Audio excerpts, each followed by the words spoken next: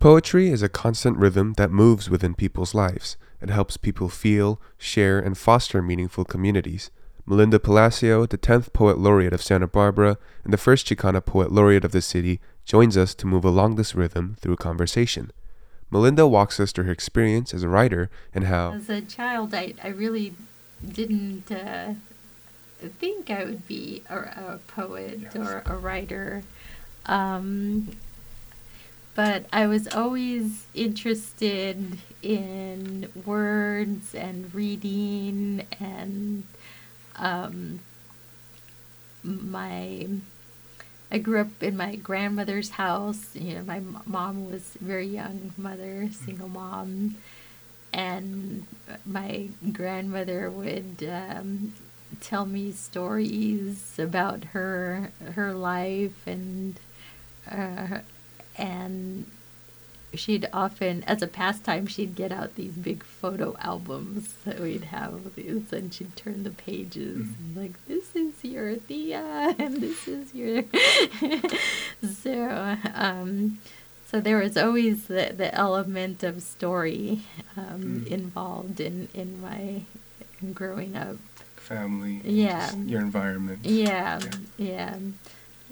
So one of the first poems that I wrote involves my grandmother, and it's the title poem to my book, How Fire is a Story Waiting. How fire is a story waiting. My grandmother caught the flame in her thick hands, curled fingers made nimble by kaleidoscope embers. Fire burns hot and cold if you know where to touch it, she said. I watched the red glow spit and wiggle as it snaked down a thin timber, a striptease born out of the festive sound of a half-filled matchbox. Through orange windows framed by obsidian eyes, I saw the child she once was, a little girl who raised herself because her mother had a coughing disease. Blood on her mother's handkerchief didn't stop her from dreaming.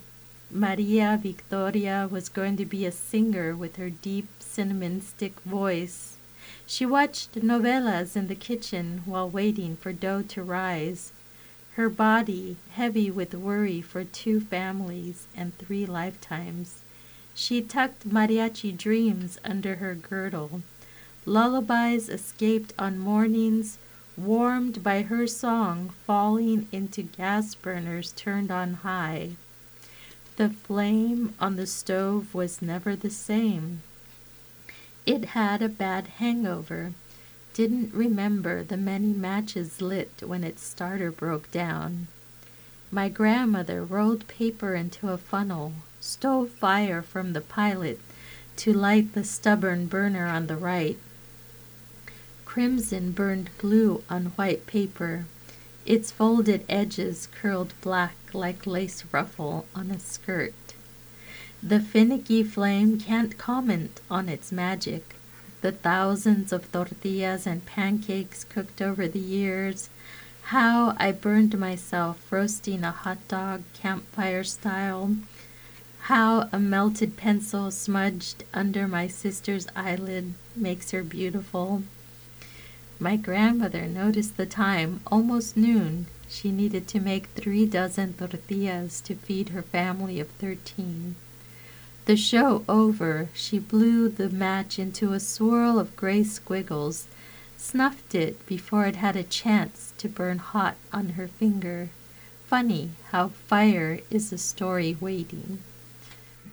Melinda then recounts her development as a poet, saying that she didn't realize the impact of my writing until I started reading at other cities or other universities. I went to Santa Cruz, UC Santa Cruz, about 10 years ago, and a student came up to me in tears, and she said,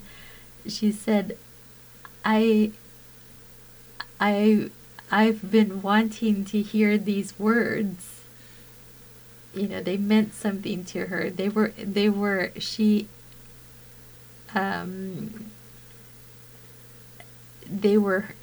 My words were also her story. You know, I gave voice to something that she's been wanting to, you know, set loose on the world or share with the world. So, knowing that my words have made such an impact, you know, it's only it's kind of it's inspired me to even give more, and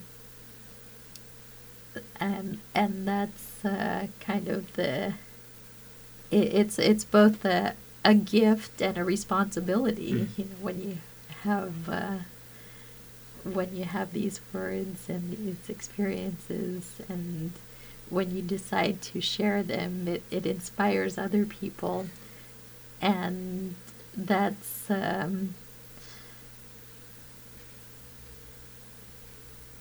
that I think that's the most important thing is to give voice to when people see themselves in books, whereas before maybe, you know, their parents didn't have that same experience of seeing themselves elevated in literature. It's important. Melinda continues to deepen and talk about the synonymous motion that poetry shares with life. Well, poetry, you know, whenever there's a significant event, we turn to poetry. You know, if it's something pleasant like a wedding or a birth, or, you know, we had our inaugural poet that really, Amanda Gordon, that really fired up a lot of people to recognize poetry, you know, whereas they didn't think about it before. Or when we are in crisis, you know, a poem really helps with the, you know, mourning, with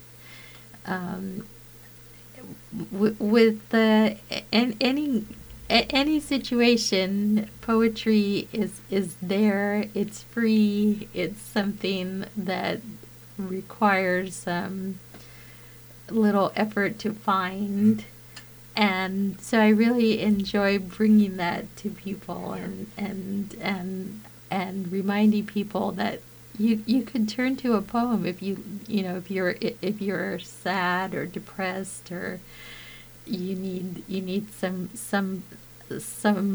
a companion. A poem can be that, and you could have a poem in your pocket, or a poem to just comfort you. And I've been I've been surprised myself by where poetry has taken me. Now, you know, the poem "How Fire Is a Story Waiting" was one of the first poems that I wrote, and then it became a book, and now it's a song. You notice the guitars in my truck, in my car. So now it's a song, and so it's exciting to see, you know, where those words are going. Yeah. It's great. And what is it, with the excerpt or the poem you just read, talking about a companion in your pocket, although the story and the events were different from mine, I still got to meet it halfway, and it took me back to a place where I felt safe, and, you know, there's like an aroma from my childhood, and it's just wafting around. And when you say like a companion in your pocket, I do agree. It's really nice just to have like a captured memory or a moment that you can always recollect. Yeah. So thank you for that. And that's something that I want to encourage your listeners to try at home, to have tap out words on your phone, but better. At least I'm old school, so I like pen and paper, or pencil and paper. And I like to just jot down things that I see, and that will eventually become a poem. And sometimes you never know when those words will find their purpose. And for those looking to write and nurture poetry, Melinda leaves a few words of encouragement. Read everything you can get your hands on, and read not just poetry, but science fiction, or memoir, just a variety of things. And reading is going to be your teacher. Reading, should be your first teacher, and then writing is your next teacher. Yeah. But the important thing is to do it. I always want to encourage people to, if they have an inkling to write, because it's just funny when they say, "Oh, I have this story and you should write it." But they're obviously excited about it. So it's like, if it's exciting to you, and it's going to keep you interested, you should write it